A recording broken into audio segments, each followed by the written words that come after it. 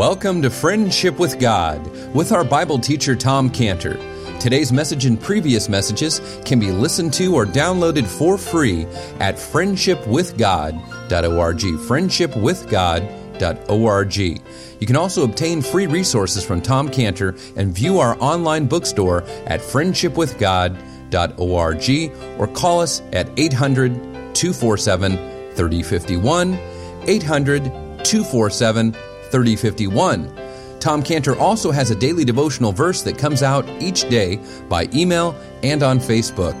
To receive this small daily devotional verse that Tom Cantor puts out, you can sign up at friendshipwithgod.org, friendshipwithgod.org, or find Tom Cantor on Facebook by searching for Tom Cantor and Friendship with God. Now here is our Bible teacher, Tom Cantor. Welcome everyone in between. Very good. Praise the Lord. Good to see everybody. Okay, so Genesis 37, let's start with prayer. Father, we come to you acknowledging the book that we have in front of us is fact. It's truth. Your word is truth.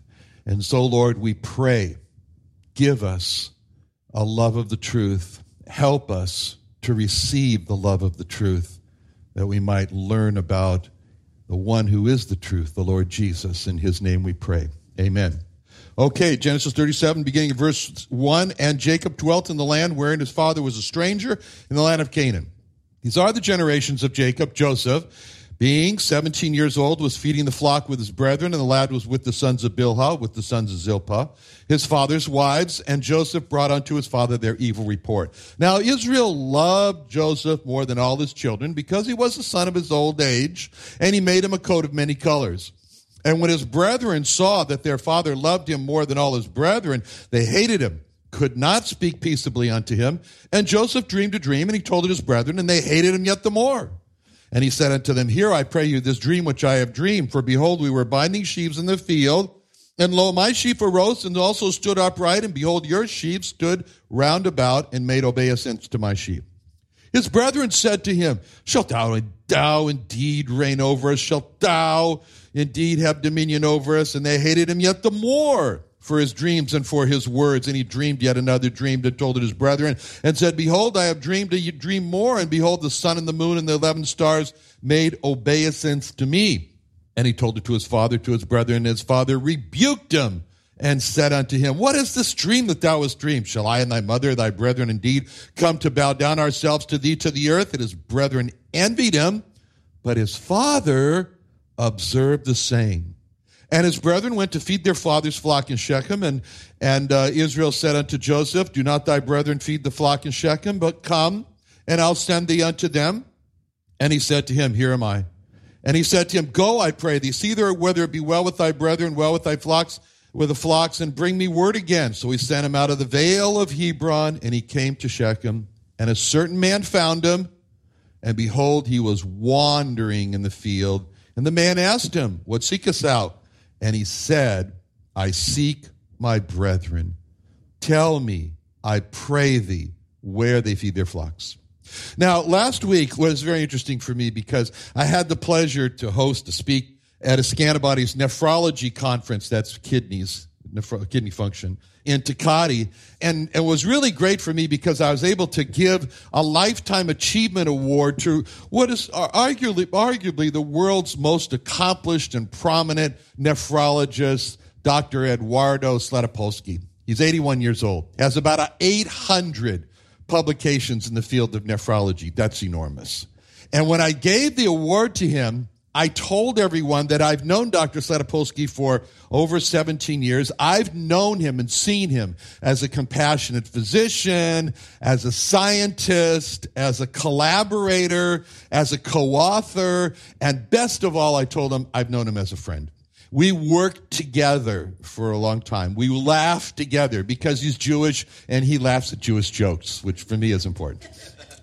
This man is innovative with all his accomplishments, yet he always speaks very highly of others. It's amazing. I told everyone that he does so well in the field that he goes into that I said if he went into music, he would be a Jascha Heifetz or a Yitzhak Perlman, But because he went into nephrology, it has benefited nephrology patients from his work. I told everyone, if there was one word that I would use to describe Dr. Slatopolsky, it is the word, he is a special person. It's the word special. Special person. That's the word to describe Joseph. Joseph was a very special person. And that's what God is doing in the Bible. He's emphasizing to us. He's showing us how special Joseph was. The treasure that comes from the study of Joseph only comes as we see beyond Joseph. I mean, the treasure only comes as we see Joseph as a type. You know, the Bible's full of types. The Bible is full of types. You call them types, you call them symbols, you call them representatives. And if we miss to see beyond the immediate and fail to see the types, then we miss the greatest treasure in the Bible. The greatest treasure the Bible has to offer us is these types. Joseph was special in many ways, but the greatest value of studying Joseph is to see how Joseph is a type of the Lord Jesus Christ. Now, through the study of Joseph, we learn about the person of the Lord Jesus Christ. And so we've seen how Joseph was special. He was special, and he was a type of the Lord Jesus Christ because he was, now get this, hated. He was hated. That made him special. That sounds so strange. How strange it is to characterize a life that he was special because he was hated. But that was true of Joseph. Joseph was singularly hated by his brothers. We see this so clearly. Just read this in verse 4. They hated him. In verse 5, they hated him yet the more. Verse 8, they hated him yet the more. Verse 11, his brethren envied him. Joseph is hated so much by his brothers that he could actually have the title of the hated one. That fits. That fits for Joseph. Imagine being characterized as the hated one. You know, he could wear a sign across his chest and say, I am the hated one. He was one of the brothers, but he was hated by the brothers. Not just disliked, not just, we don't prefer him. He was actually hated. That's amazing that Joseph should be so hated. And it's amazing. And how amazing is that? The fact that Joseph is the hated one, that makes Joseph a type of the Lord Jesus Christ. The Lord Jesus Christ was the hated one. The Lord Jesus Christ was hated. He spoke about how he was hated. In John 15:8, he said, if the world hate you, you know that it hated me before it hated you. I mean, just think about that. He didn't say, the world just didn't prefer me. I wasn't the world's cup of tea.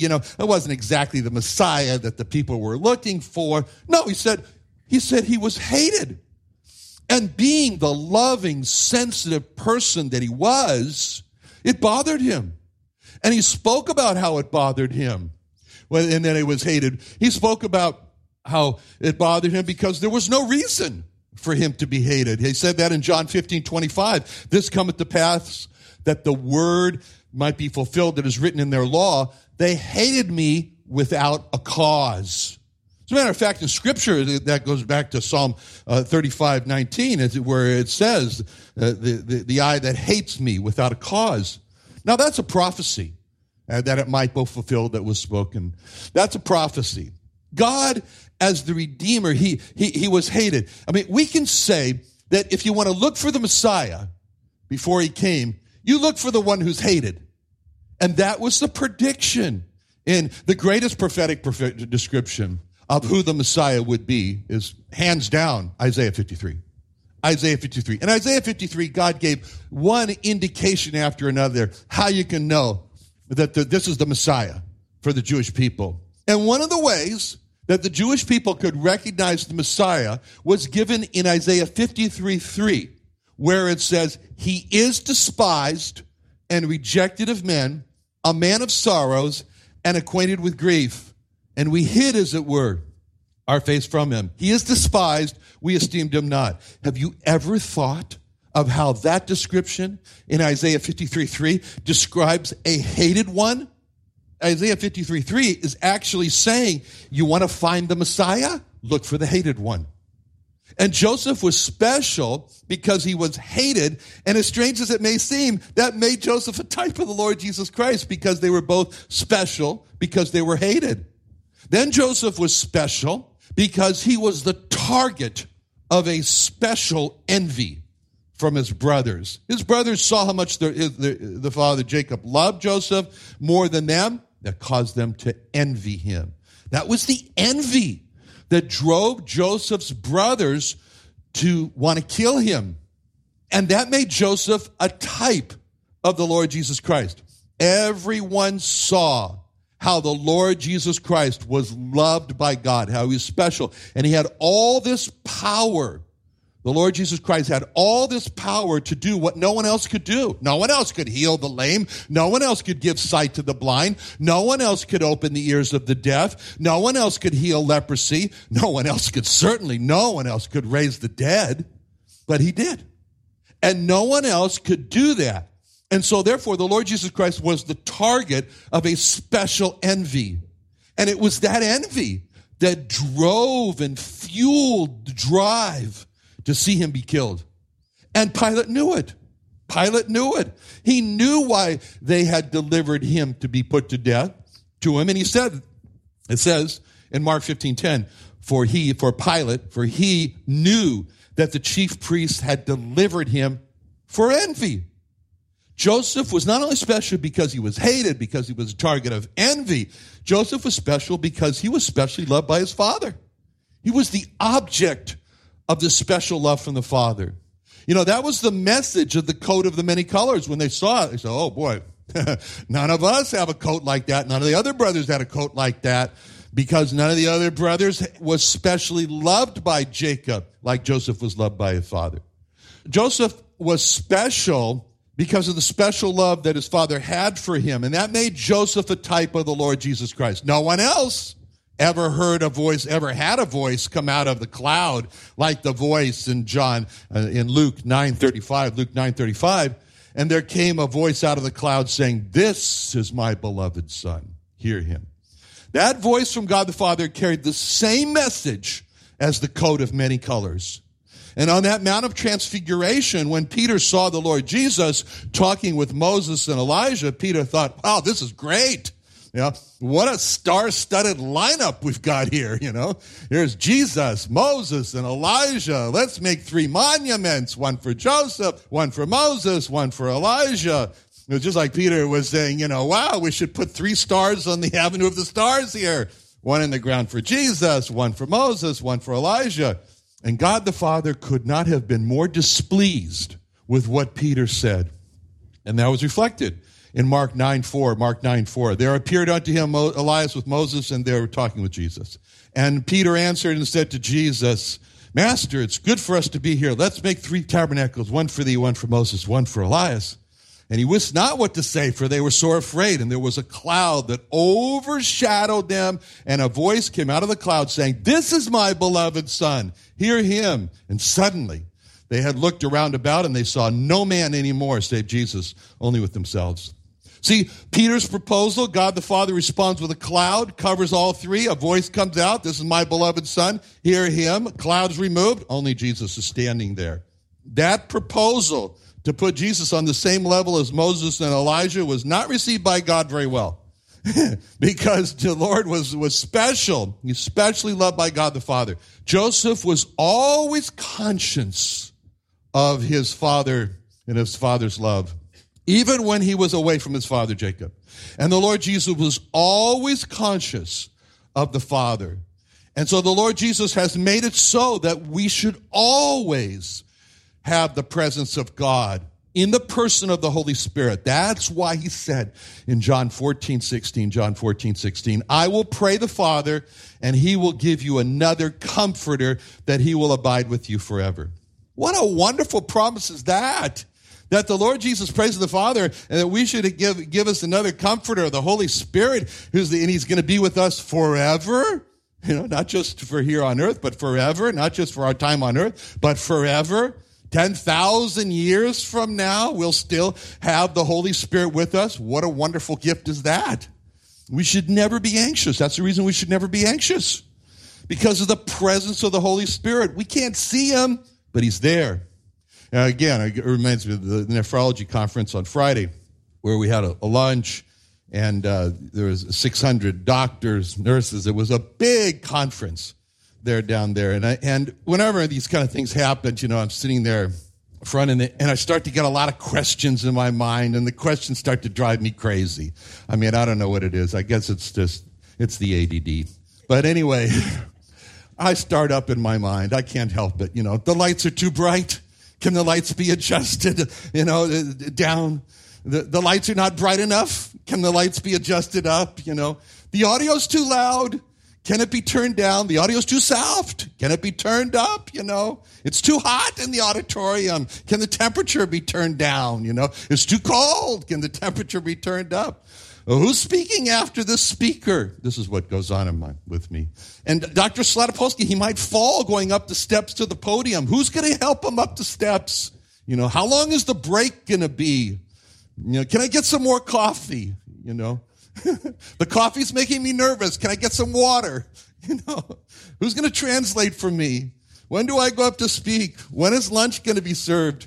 I go through all these things. When is the conference over? Can I get a program to see what's going to come next? And I become very agitated, and I'm looking around as to who can ask all these questions, and I just can't sit still. It's the problem. I start shifting in my chair, making everybody else very uncomfortable at the table. And, well, they know this about me, that I become agitated with all these questions. So I didn't know this, but Deanna had her assistant named Esther, and she was sitting at the table right behind me. I couldn't see Esther because my back was towards her. And Deanna told Esther, watch Mr. Cantor, because Deanna knows that I become fidgety and anxious with all these things. And so I couldn't see Esther, but Esther was watching me become anxious and looking around. And so she got up, you picture this, and she came right up behind me during the program. I didn't even see her, but she says the words, "If you need anything, I'm here." She says, and then I relaxed, and so I told her one question after another, and I thought, but I was thinking about what she said. If you need anything, I'm here. And I thought to myself, I couldn't see her, but from behind she comes up, she says, if you need anything, I'm here. And I thought, that's exactly what God does. It's exactly what God says to each one of us. If you need anything, I'm here. And so what do we have to do? We have to ask. We have to bring our questions to God. Okay, now, Joseph also had a special loyalty to his father. Joseph's first loyalty was to his father, even if it meant being hated by his brothers for telling the father about the evil that they were up to. And that made Joseph a type of the Lord Jesus Christ, because his first loyalty was to God the Father. He said that in John 8:29, John 8:29, for I do always those things that please him. It was very simple for the Lord Jesus. He had one question.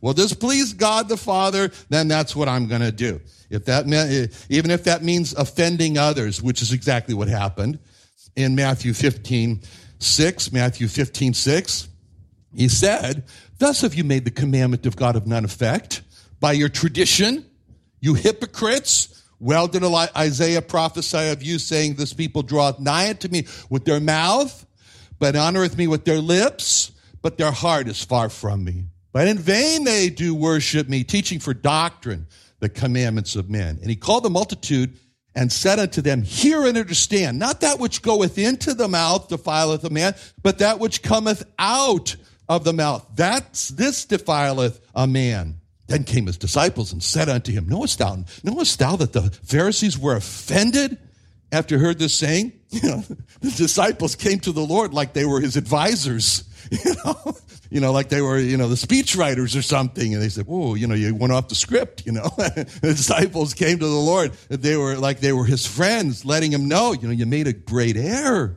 They were like, oh, got to tip you off here. You just offended the Pharisees. The Lord didn't care because he had one special loyalty to God the Father. And that is why both John and I at work have on our desk this little small plaque right under the computer monitor with 5 words, the Lord Jesus Christ first.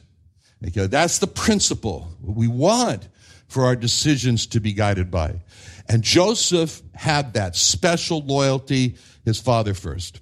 Joseph was also special because he was specially chosen among all the sons. Now the other sons, the other brothers were chosen, but Joseph was chosen. And only the Lord Jesus was chosen to be God's special servant, to be God's way, to be God's truth, to be God's life, to be God's only rescuer, to bring people to God the Father. He said that in John 14:6. He said unto them, I am the way, the truth, the life. No man cometh unto the Father but by me. And God the Father said, I chose him. In Matthew 12:18. Behold my servant, whom I have chosen, my beloved, in whom my soul is well pleased. I will put my spirit upon him. He shall show judgment to the Gentiles. And all the people knew that he was God's choice. That's what they used to mock him when he was on the cross. Those very words in Luke 23:35. The people stood beholding, and the rulers also with him derided him, saying, he saved others, let him save himself. If he be Christ, the chosen of God, was a mockery. Joseph was also special because Joseph had a special knowledge. He had a special knowledge, and with this special knowledge, he was able to reveal what was hidden. This is so important about Joseph. God only gave those dreams to Joseph, and the truth of those dreams were hidden from the rest. But Joseph revealed them. He revealed his dreams to them. So there's two words I want you to always remember about Joseph. They are the words hidden and opened. Hidden and opened. Through Joseph, the hidden was opened. Through Joseph, the hidden was opened to his family when he told those dreams about his upcoming dominion. Through Joseph, the hidden was opened to the baker about his dreams in prison that he was going to die. Through Joseph, the hidden was opened to the butler about his dream that in prison that he was going to live. And through Joseph, the hidden was opened to Pharaoh about his dreams about the coming plenty and famine. This is the truth, the hidden and open, that through Joseph, he opened the hidden, and it was captured by who? Pharaoh, of all people. It says in Genesis 41:45, Pharaoh called Joseph's name Zaphnath-Paneah. Okay? And then he gave him, okay. See, that's an interesting name. Zaphnath-Paneah. That's Egyptian, by the way. That's Egyptian. That's not Hebrew. It's pronounced Sophnath-Paneah. It's really two Egyptian words. An Egyptian person helped with understanding this. And it's two Egyptian words, similar to Hebrew, but it's Egyptian. Sophnath is Egyptian, and it means hidden. It means hidden. Now, there's a Hebrew word that's very close to it, saphon, which means north, but it really means hidden, because you never see the sun in the north, it's hidden. So the sun is always hidden in the north. Okay, so Sophnath is Egyptian, it means hidden, like saphon, and Paneah is Egyptian, and it means opened, which is very similar to Hebrew with just poteach, it means opened.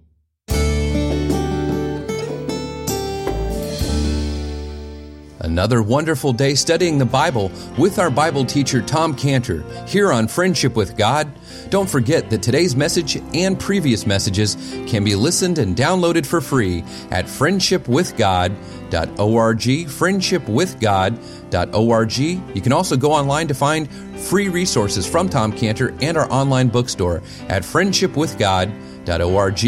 You can also find Tom Cantor on Facebook, and you can also go to friendshipwithgod.org to sign up for his daily devotional verse. Now, Tom Cantor is also the founder of Israel Restoration Ministries. You can visit that website at israelrestoration.org.